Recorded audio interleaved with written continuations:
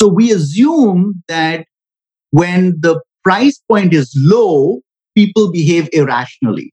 But if someone is buying a home, or if someone is finding a spouse to get married to, or if someone is buying a car, there is no way they're going to be irrational. And they are completely wrong. It is still completely irrational. Welcome to Honest E-commerce, where we are dedicated to cutting through the BS and finding actionable advice for online store owners. I'm your host, Chase Clymer. And I'm your host, Annette Grant. And we believe running an online business does not have to be complicated or a guessing game. If you are struggling to scaling your sales, Electric Guy is here to help. To apply to work with us, visit electricguy.io/connect to learn more. And let's get on with the show.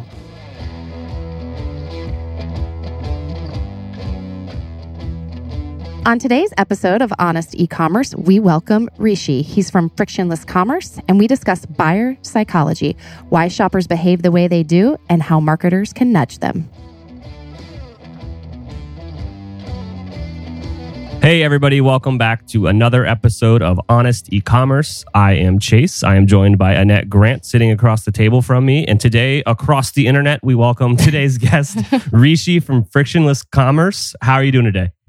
I'm doing really good. Nice to talk to both of you. Hi, Rishi. Yeah, Rishi and I spoke about a partnership between our agencies once, and then honestly, that conversation was so valuable. I was like, we got to get you on the podcast. Like, you telling me this stuff isn't good. Like, you got to tell everyone.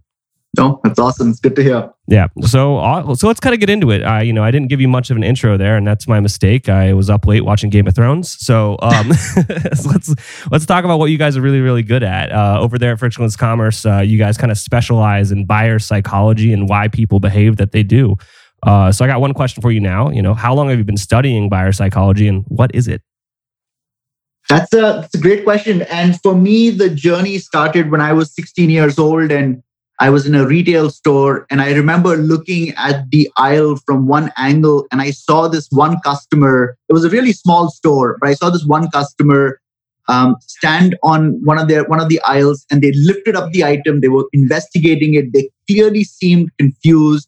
They wanted it, but they weren't sure about it. And I saw them struggle with it, and then they put it back. They walked away. They came back. They looked at it again. And then on the left-hand side, I could see the cash register where the owner of the store was sitting. And I thought to myself that this person who's sitting at the cash register is obviously paying a lot of attention to transactions that are taking place. But what about that struggling moment that this person is having on aisle 4 or aisle 5 who will never make it up to him? What if he knew that this person is struggling with this question, or is clearly has the motivation but doesn't have the right answer to make the purchase? If we could anticipate that, wouldn't that be amazing? And this was way before e-commerce was even a viable thing. But I remember that question it really mesmerized me. And I thought to myself, it'll be so fascinating to kind of get beyond just transactions to understanding what's going on in the pre-sales process. And I wasn't able to do anything with it. I went to engineering, did my engineering, came to the US and did my MBA. And then at that point, I said, hey, this is something I can explore more on a professional basis. And that's pretty much how my whole journey started.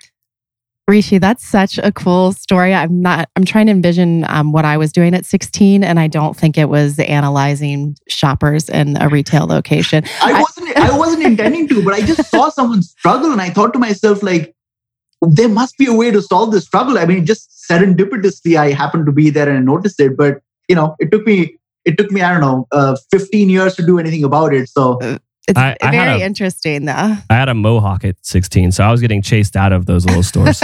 May we ask, what was the product that they were looking at? Just to... I honestly don't even remember. It was some kind of packaged product that they were holding in their hand. It might have been, some kind of a printer cartridge or something. I wasn't exactly sure what the product was. They were quite a distance away from me, but I could make out that their body language, it was just one person, but the body language was so specific.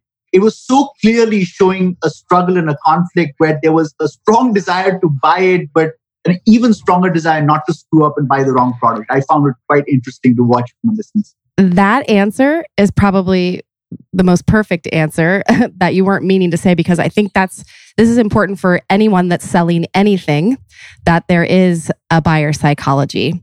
So do you want to walk through that a little bit? Like, what is buyer psychology and why is it important to anyone selling anything? Yeah, well, I mean, that has become the quest of my life. And, when I'm 80 years old, I hope to have really have mapped it out. It is such an interesting question. And, the way there are many, many ways in which marketers can think about buyer psychology. I think that there is a lot of science, there's a lot of behavioral economics that has been developed over the last 30 years that singularly is focused on this one question. And one of the key aspects of buyer psychology that economists have figured out, which is very different than how we used to look at buyer psychology prior to that. We used to assume, and this is the area that I find the most fascinating, is that economists would assume that shoppers and buyers are rational actors, which simply means that if a company is able to come up with a product that is 5% cheaper, that they will dominate the marketplace.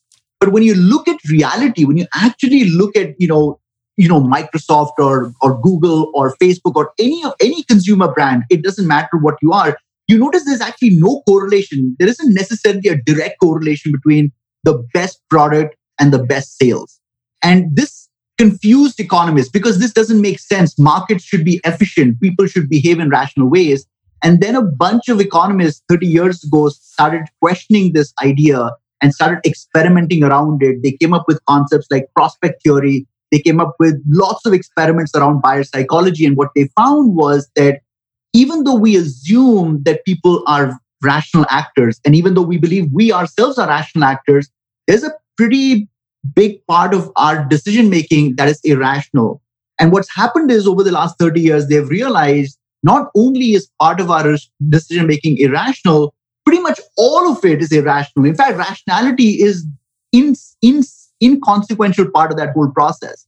And I think that is really interesting because if marketers can understand that, what it's telling us is that we can actually influence people to behave in certain ways, and which is very different than how marketing is done right now. So most marketing is done around features and benefits. So you go to any website, if they have a product, they'll say, here are our features, here are our benefits, here are 30 customer reviews. And then they just expect people to come there and say, well, here are the features, here are the benefits, here's the social proof, I see customer reviews, I see there's a return policy, boom, I'm done. And actually, that's not how we work at all. That's not how our brain works. And what scientists have figured out is there's something called system 1 and system 2. System 1 is the irrational side of the brain. System 2 is the more logical, methodical side of the brain. System 1 is very quick. So when you see something, the first thing that's activated is system 1. System 2 is much more methodical, much more scientific, much more cautious. But system 2 is also very lazy. So what happens is in almost every scenario, system 1 gets activated by default. And in most cases, we're not able to turn off system 1 to turn on system 2, which is what we really should be doing. If we were rational actors, what would happen is that every decision would be based on system 2, which is the rational side of the brain. But because system 1 gets started so fast, and most people don't even know they're in system 1 mode, it's very, very hard for them to turn off system 1 and start system 2. And there are plenty of examples. I don't want to get too much into the weeds or bore you guys with it, but this is basically the fundamental building blocks around which the whole field of behavior science is built. Absolutely. So when people are going with their gut, that's system 1. Yeah, when people are going with their gut, it's system 1. And the thing is that most people don't even know they're going with their gut. Yeah. So really what's happening is a great example would be, one would assume, this is another mistake that marketers make, is that if you go to a retail store, you'll notice that at the end caps or at the checkout lanes, they have these impulse items like, candy, magazines, whatever. So we assume that when the price point is low, people behave irrationally. But if someone is buying a home, or if someone is finding a spouse to get married to, or if someone is buying a car, there is no way they're going to be irrational. And they are completely wrong. It is still completely irrational. And so what I mean by that is if you ask someone why they chose to buy a certain premium brand of car, they won't say that I bought it because I was being impulsive and the leather felt really good or the steering wheel felt really kind of amazing. I felt empowered by it. They'll use a whole bunch of rationality or rational based reasons to justify their choice. So they'll say it's number one rated for Consumer Reports. It's got the best ratings on, safety ratings, whatever it is. They're using they're in hindsight, they're using rationality to justify an irrational choice that they made, because it's very uncomfortable to say, I bought this car because I spent $50,000 because I just love the color of it. That doesn't seem rational, even though that's exactly why they bought it. Hey, if you're in the product making business, then we've got great news for you. Katana is here to make your life easier. There's now a Shopify app built and designed for merchants that make their own products. Manage your sales, orders, raw materials, production schedule, inventory, and material purchasing all from one dashboard. The name of that app is Katana. Katana. Katana is designed for makers, crafters, and small manufacturers selling on Shopify. Until now, product makers selling on e-commerce have had to settle with messy spreadsheets or regular inventory management software. We know they both usually suck if you need to make your own products. Fortunately, Katana is built from ground up with the needs of a small manufacturer in mind. Production scheduling and inventory management has never been this easy for Shopify merchants. A recent survey shows that 93% of Katana's users say they love it because of the ease of the setup and how intuitive it is. To try Katana for free, sign up at www.katanamrp.com. That's KATANAMRP.com. Or search Katana on the Shopify App Store. There's a 14-day free trial. You do not need a credit card. And when you're signing up, use the promo code HONEST to get 30% off your first 3 months of a paid subscription. Check out Katana today. Absolutely. So let's narrow this in. So how does this come into play when you're talking about an e-commerce store? How are we taking these impulses, these emotional appeals, and using it on a website?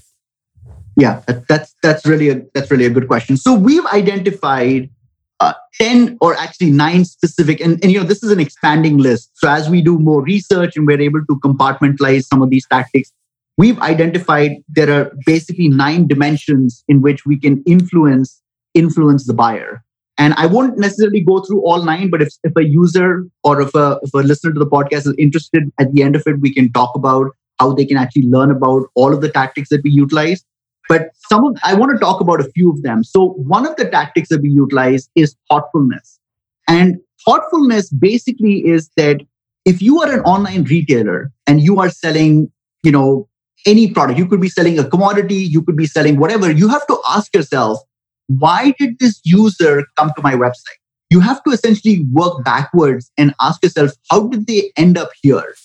And what was their journey? And this is a difficult question. I think this is a question that most retailers don't want to think about, because we just want to say, okay, someone landed here, we spend money advertising, got them to our website, why, they came here, and now we just have to push them to buy.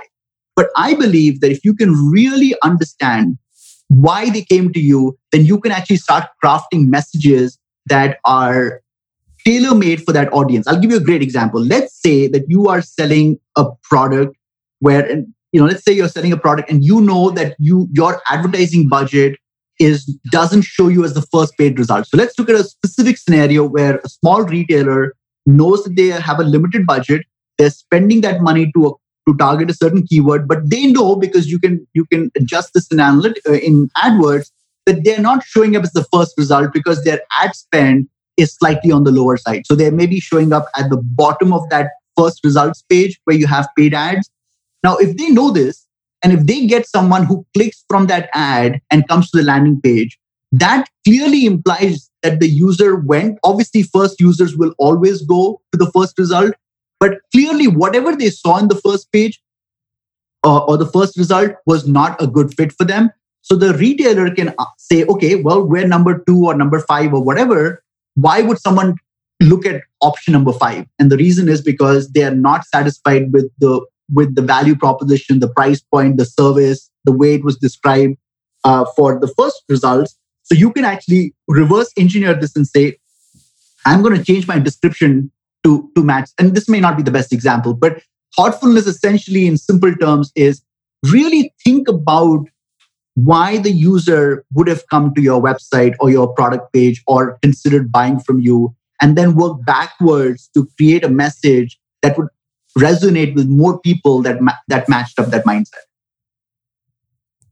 Absolutely, that makes sense. I know that we had Brennan Dunn on a few weeks ago, and he's got an app that does just this, but essentially talking about if you know where they're coming from, the journey, and you can match that marketing message. For example, what he was using was like, say you're selling some sort of product and that you have like some influencers or other people that are talking about you, say they put you in their email blast or they're linking to you from their blog. So when you know where those people are coming from, you can set up the messaging on your site to, just use a testimonial by the person that just sent the website, like sent you to your website to like double down and have that matched marketing message. So people are like, oh yeah, this guy sent me here and here he is again talking about this exact product. It just helps. And I'll give you an even better example of thoughtfulness, which is that I find this happens a lot where a retailer will use a lot of jargon on their website. So, like for example, if they have a product that has certain measurements, they'll put all those measurements, or they'll use terminology like I was looking the other day at a pair of boots. Winter boots, and they were using, they talked about the thickness of their boots. They talked about the insulation. They talked about they have lots of these patents. So they were talking about, proprietary trademark technology. And I was trying to figure out, like, what does this even mean? And I felt so stupid, because I was like, I see all this terminology and all this jargon that they have on this page, but I don't really know what it means. And I have, so thoughtfulness really is asking yourself, does this jargon really help the user? Can we, if we were explaining to, and the best way I explain this to people is to think about it like you're explaining to a 10-year-old. And you're not trying to dumb down the content. You're not trying to talk down to the audience. That never works. But just empathize with the fact that they're having a struggling moment, that they're just not clear about what that terminology. Look at every single word on your page and ask yourself, would everyone understand this, or am I assuming they understand it because I look at it all day long? And you'll notice you get a bunch of insights that will significantly increase the clarity of your descriptions. That's great advice. So I think like from a 30,000 foot view here, like what is the number one thing like e-commerce retailers should be keeping in mind when it comes to this buyer psychology? I mean, there's a bunch of them. I'll talk about two that we use a lot that I think most marketers don't really fully understand, but I'll talk about both of them. So one is what we call narrative control. This is actually a very important, very powerful strategy that can really unlock sales for you. And what narrative control, basically the simple definition of narrative control is that when you are selling a product, you're not just selling one thing, you're actually making a series of micro promises. So for example, if you are selling those winter boots like I talked about, you're making a promise that says this product is going to be durable, that you're not going to have to buy one every year. You're making a promise about how useful it is for the winter conditions in which, so for example, I live in Michigan, we have severe winters over here. So obviously, I don't want to buy boots that would be great winter boots for people that lived in a warmer climate where it kind of gets cold, but nowhere as cold as it gets here. So that's the other one. You're making a promise about how easy it is going to be to return the boots if you have any difficulty. So you're making a sequence of promises. And what happens is that once the user has gone through all of those micro promises, that's when they are ready to pull the trigger. So first of all, as a retailer, you need to kind of list out what each of those micro promises are. And there's a whole bunch of them, and it's not just one or two. And then you have to look at each of those, and then you have to say, okay, let's say that someone is a skeptical buyer and they did not buy this. Let's say that we talk about insulation and we say we have the best insulation technology in the world. Let's assume that the person who read that said, I call BS on that. I don't buy it. What's the evidence? What would you say to this person? Now, sometimes it doesn't so you have to kind of ask yourself, oftentimes what happens is marketers make a bunch of claims, but they don't back up what they're saying, or they don't really give further qualification. You don't have to give like a scientific report or something, but there needs to be some kind of mechanism for the user to understand I'll give you one of the best examples of narrative control. By the way, we do tons of A/B testing. So all of these tactics I'm talking about, this is not based on like, hey, this would work well for you. This has been rigorously, statistically validated through testing. So one of the great stories I can give you about narrative control, and this will apply to all your listeners, is that free shipping is a really interesting phenomena because we know that consumers really like it. But the problem is that free shipping doesn't really exist, right? So if you're giving free shipping, the way you do it is by adjusting the price of the product itself to cover shipping. Now, what we did was one of the clients we worked with refused to give free shipping because they just thought it was gimmicky and they felt that it's not true. It wasn't true to who they were. And they said, I'm not going to lie to my buyers by saying shipping is free only to increase the price of product. And, we just want to we pay for UPS shipping. Therefore, we want people to know.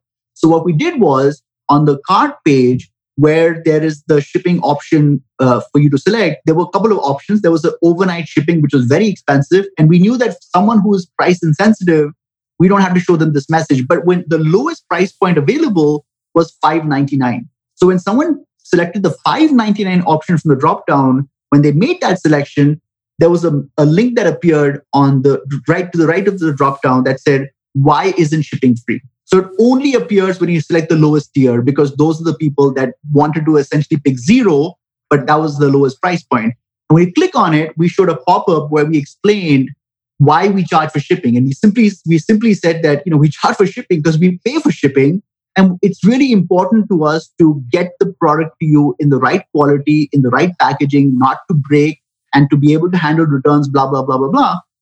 And we noticed a 17% improvement in conversion rates by simply explaining to people why shipping was not free. Because people, again, goes back to system 1 and system 2, the irrational side of our brain expects shipping to be free. That's what I want. I don't care. But when you kind of use copy to activate their rational side and say, guys, do you really believe shipping is free? People understand that, that's true. That doesn't make any sense. And by just explaining it to them without giving any discount, because obviously we could have made shipping free, but that wasn't the solution. We focused on explaining why shipping wasn't free. And we noticed that people actually were accepting that message. That's a great example. Do you have any others that are, like that? Because those are the fun things to read about is, these unique use cases where just rationally explaining something usually helps. And I think if it's a smaller store too, they can explain that because everybody feels like they need to compete with Amazon and it's just not possible. So I think that's another great example. You're exactly right. So oftentimes we deal with clients. So actually Amazon is a great example. So we've actually done lots of testing around this as well, where what happens is that some clients have their products listed on Amazon as well, and they're really scared of cannibalizing sales that if they don't reference Amazon, they feel that people will still go to Amazon. They'll still find their own product on Amazon. And if they have Amazon Prime, there's really zero chance of them buying it from their website. So what we do is they actually implement the link that takes them to Amazon directly on their website. But what we've experimented with is when you click on the link, before you go to the website, there's a pop-up that appears. And that simply states that it is true that you can buy our exact product for the exact same price on Amazon, and we totally respect it if that's what you want to do. The only thing we want you to know is that if you buy it from us, we get to keep more money, therefore invest more in research and development or customer service, whatever the story is. And it turns out, again, as long as you explain to people what your reasoning is, people are rational. People are empathetic. So if you explain it to them without pandering to them, without begging them, you have to do it in a very, very subtle way. But that's exactly how you use narrative control to prevent people from leaving a website and trying to find the cheapest alternative on Amazon. That's great because I didn't know. I have not seen an example of an Amazon vendor, that sells on their own site and on Amazon, doing that pop-up. But I know that would probably be my irrational or system 1 would buy it because I'm like, oh man, this is a small business owner. I like what they're doing. And it's actually a system 2 that would buy it in this case because system 1 wants to actually get the lowest price point. System 2 is the more rational side that says, hey, you know what? Let's look at the big picture. And in this instance, we're actually activating system 2 because we know system one is going to lead them astray. Oh man, I got my systems messed up. Oh well, that's probably not the first or last time that's going to happen. So we'll just go with it. No, but that's an excellent example because Chase and I, we host a Shopify meetup here in Columbus, and we have a lot of people. That's a debate. They're smaller vendors, and they're like, "Do we go to Amazon? Would people actually buy goods on Amazon that are like the handmade goods versus Etsy versus Shopify?" So I think it's just appealing, again, like you said, that narrative wherever your products are, making sure that that's there. No matter what you say, there's always going to be a contrarian view. I find one of the things I find really amazing about the clients that we work with is that if they are a small business and if they have a team of, let's say, 2 or 3 employees, they feel really nervous about showing a picture of their team because they're concerned that people will kind of say, well, that's a really small business. And I always tell them that take every single negative of yours and spin it into a positive, because that's what it is. Because there's many benefits of being a small business. And instead of hiding behind the fact that you're not as big as a Best Buy or as big as an Amazon or an Etsy or whatever, why not embrace and lean in to who you authentically are? Because what that then does is it allows people who believe in that to connect with you. If you hide that fact, then you are kind of like, you're missing out, because you're not appealing to, you're potentially fooling a few people who might assume you're big, but people aren't naive. But you're definitely not appealing to people that actually appreciate working with. There's a bunch of consumers that want to be pioneers and want to buy things before the big guys are selling them. They want to have discovered it on their own, and so they really would resonate with, we're small, we're boutique, we're gonna take good care of you. You just have to kind of turn that negative into a positive, and it works really well. I really love that. Yeah, that could have been an episode on its own. That was excellent advice, and I think hopefully reassuring for a lot of our listeners that are nervous on how to tell that story. But I think Chase and I say it all the time, like, people buy from people. So if they see your face, if they see your story, they're going to appreciate that more. Everybody just thinks Amazon is, Jeff Bezos. They don't know too many other people behind the scenes there. So that was excellent. That's the one thing that you can beat Amazon on is customer service. Even though they harp at that they're really good at it. Like, that's the number one thing you can beat Amazon as a small business is you can go above and beyond for your customers. And that's not something that Amazon can do. And create a relationship. Yeah. Yep.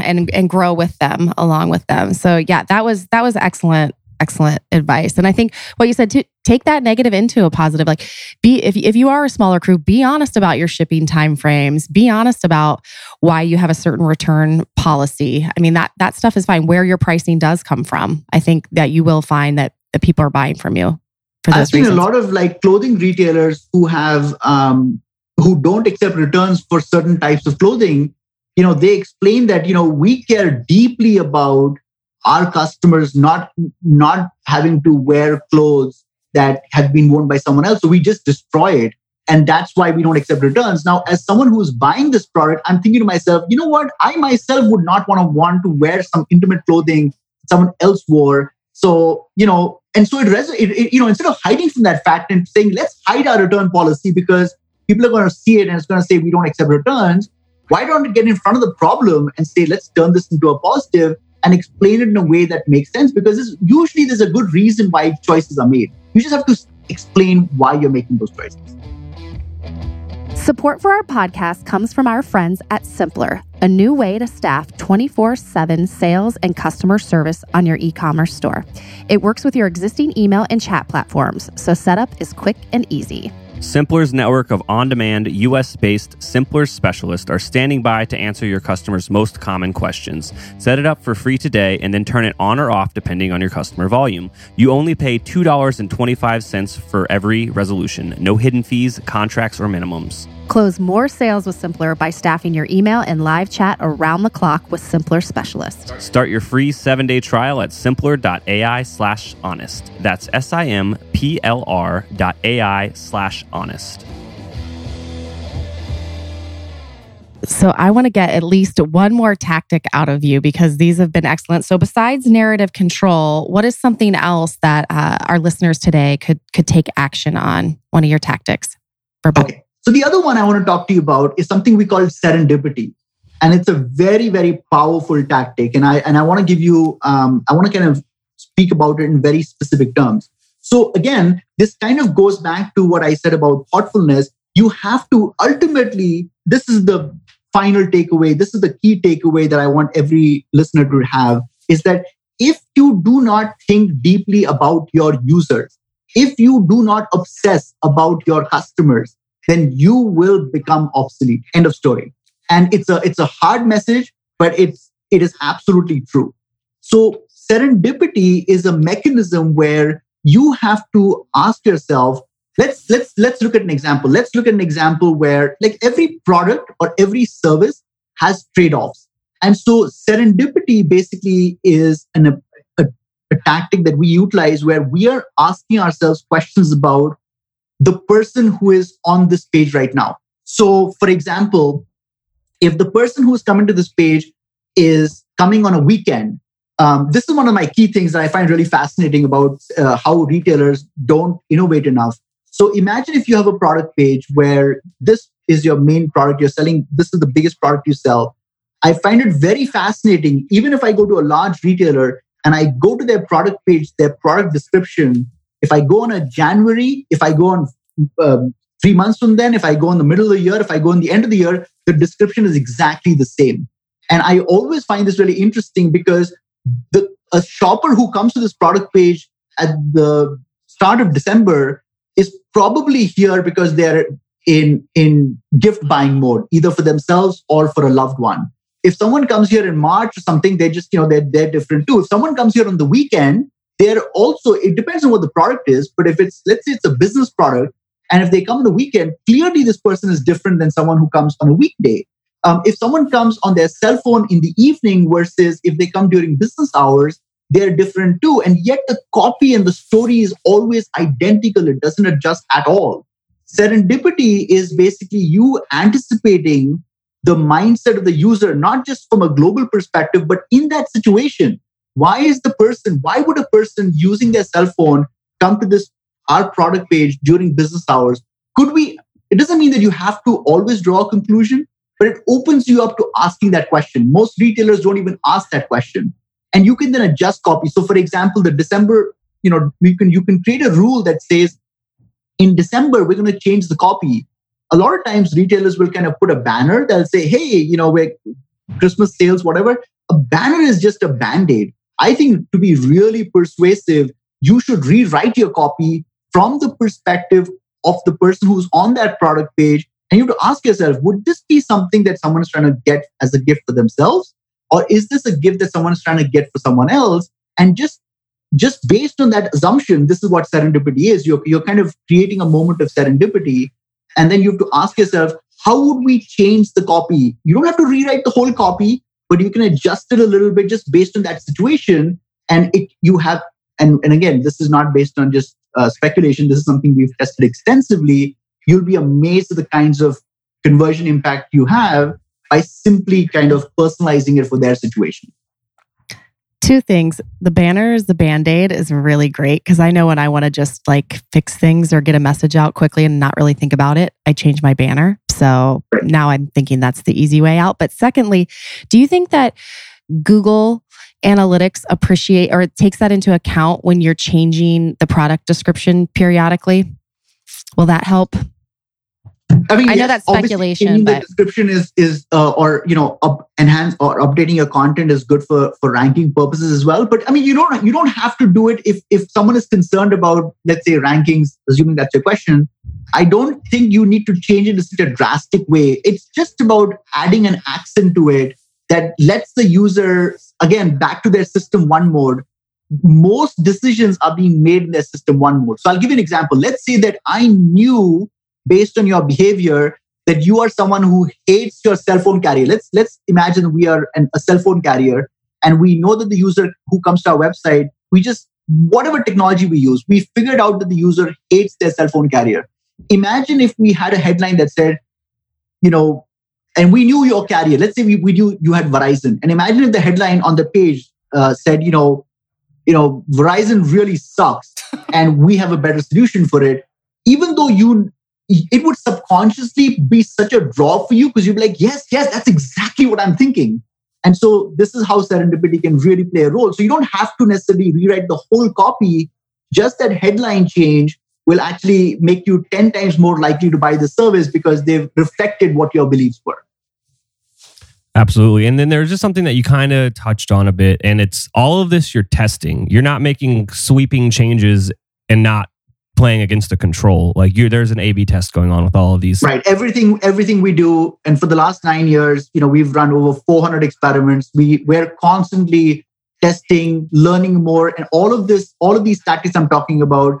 We didn't come up with a tactic and then run a test to validate it. We actually did testing, and then based on successes, worked backwards and said, what are the key trends we're seeing here? That's amazing. So if I am a nerd and I love all this stuff, which I do, how do I find out more about it? Where do I go? What do I do? I mean, there are a couple of things. I would recommend you check out my website, frictionless-commerce.com. It's a pretty long name, but frictionless is one word, -commerce.com. Over there, you will find detailed explanations and tons of examples of the tactics that we talked about here, but we've got a lot more. From there itself, if you go to the footer, you can actually access our blog. We've been writing about this stuff for the last 12 years now. We've written over 500 articles about it.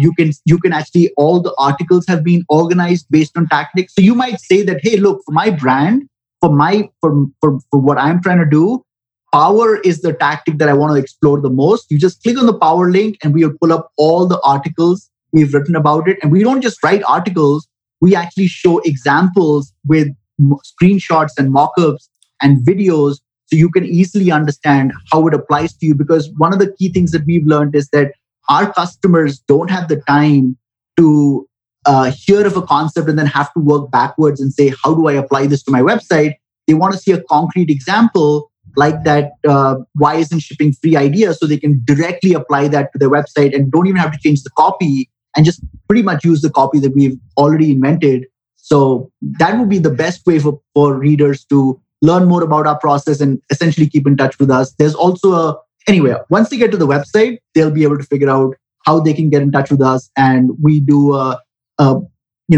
free assessment as well to understand what's going on with their business and understand what the upside potential is. So that also is available on the Let's Talk page on our website.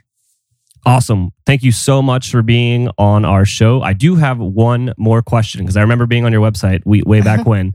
So hopefully you can catch on to what test I'm talking about here, but it was about time on page and how you increase time on page to then help increase sales. Am I getting that right? It was like a pop-up with a timer. Oh, yeah.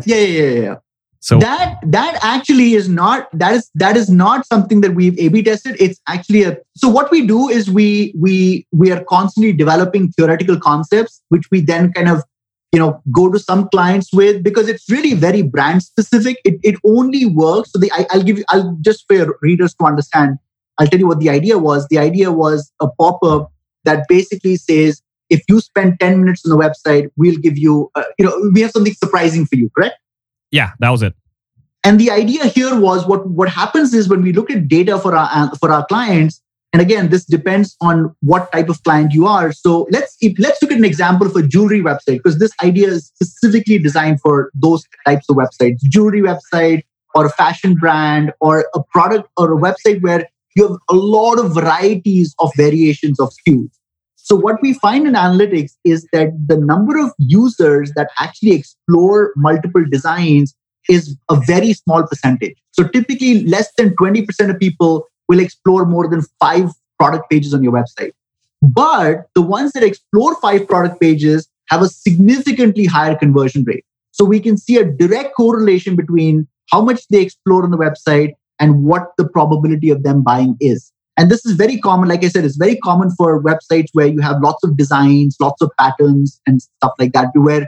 So what happens is the more you navigate the website, the higher the probability that you will find a piece of jewelry that you absolutely have to have. And it's very difficult as a merchandiser to know what that is at the top of the funnel. This is why you exploring across the website is so important. Now, most retailers, like to give a discount coupon code the moment you land on the website, which first of all, I hate that idea. We've tested it. It's not effective, but there's plenty of nicer ways, smarter ways of doing it. But my point is that instead of giving them that discount up front, if you have to give a 10% or a 15% off anyway, why not use gamification to say, hey, if you spend 10 minutes browsing my website, I'm gonna show you something special. Now, the reason why it's so effective is, first of all, our brains are wired for games. We love games, so we are instantly drawn to it. But from a data perspective, we know that if users slow down, they activate system 2. And if they activate system 2, and if they spend time on the website, there is a much, much higher likelihood that they'll stumble on a print or a design, or like if you're, whatever, that they would have never discovered if they spent just 10 seconds on the website. So that's the idea. But it's theoretical, so we still haven't tested it for a client yet, but we hope to in sometime this year. Awesome. So to stay up to date on what's going on with that concept, you got to jump on that email list, right? That's exactly right. Yeah. If you go to frictionless-commerce.com/join, you can sign up for our mailing list. And every Monday we publish one simple actionable idea, because that's the key word, is it has to be actionable. People don't want ideas that are like, really book smart, but are not practical. But that's right. Once we figure it out and once we start testing it, we will never, of course, talk about a specific test that we've done for a client. But what we will do is we'll basically add a qualifier in the post that says that this is something now we've tested. And then, you have now data to say this is something you should probably experiment with on your website as well. Cool. Well, thank you so much for joining us today. There was so much in there, and I am signing up for your mailing list right now. I don't know why I wasn't on it before, but I'm excited.